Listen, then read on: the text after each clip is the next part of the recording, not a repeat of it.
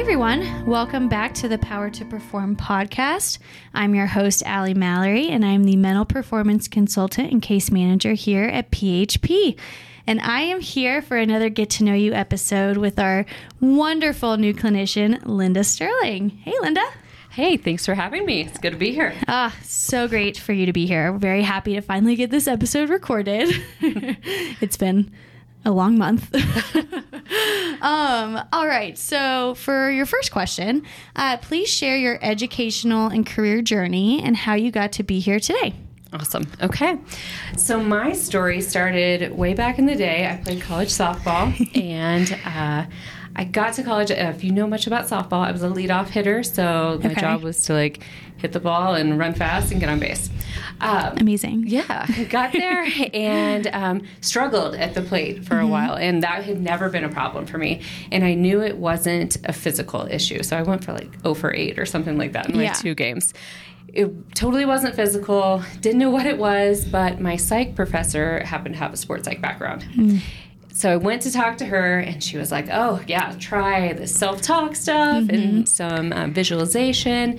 And I did those things religiously, and it totally worked.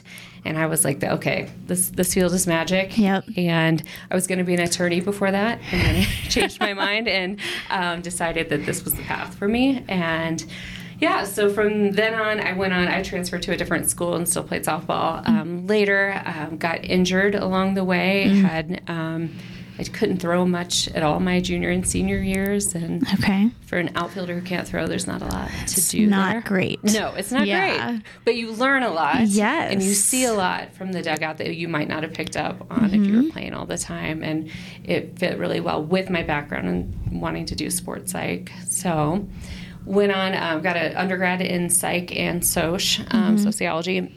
And then I got a master's in counseling psych. Knew I wanted to work with just anyone on any kind of challenges they might be having.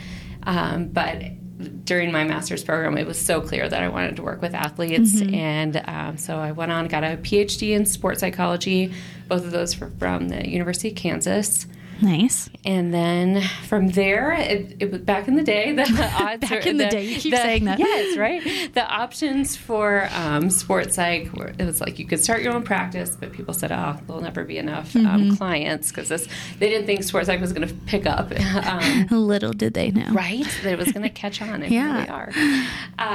Or you became a professor and you worked with the athletes at that school. So I took that route, and I was a professor for 13 years. Wow. Yeah, which was great, and I loved it. Yeah. But I also loved working with the athletes. And it's hard to do both, because if you're going to ask athletes to share and talk about what's going on, you can't really grade them on a test a couple hours later. Right. So, wait, talk a little bit about what you were doing as a professor. Yeah, as a professor. So I was in the psychology department, and I had a minor in sports psychology that I had helped develop, and then from there we developed a master's program in sports psych. So I led that. But yeah, I reached a point where I thought, okay, I want to dive in and do more of the work instead of teaching it. So amazing. That's just so impressive that you were able to do that, though. Oh, thank you. Yeah, and we're very lucky to now have you here. Yes, as one of our licensed athletic counselors with the mental performance focus. Yes. Which we'll get into next. Yes. Awesome. All right. Next question. How would you describe your therapeutic style, and please describe any areas of interest you have? So my therapeutic style, after I left being a professor, I started private practice. So that's where I really, developed that piece of things. But cognitive behavioral therapy, who know that. CBT, that's right. And solution focused as well. So a lot of looking at thoughts, feelings, behaviors, and then here solution focused is kind of here's the issue that's going on, and I really want to focus my attention on that. I think it works really well for athletes. Our thoughts are with us all the time, and if we're not thinking the ones that are helpful, that can be really detrimental to our performance. So that's kind of why I like those two styles. Amazing. And then obviously your area of interest, mental performance. Mental performance is my area of interest. I love to help athletes develop that complete mental game. So looking at all of the factors, the confidence, concentration, composure, how all those go together. So fun. Linda and I both love talking about the mental performance stuff. It's true. We can talk about it all day. Yes. For sure. We both nerd out. It's great. I love having her here. All right. Third question. What's your favorite thing about working at PHP? Right. Besides me. Right. I say that every time. Definitely the people. Everyone has been great. I've been here for a month now and really feel like part of the team. And I think that's important in the work that we do, that you feel supported by the people around you.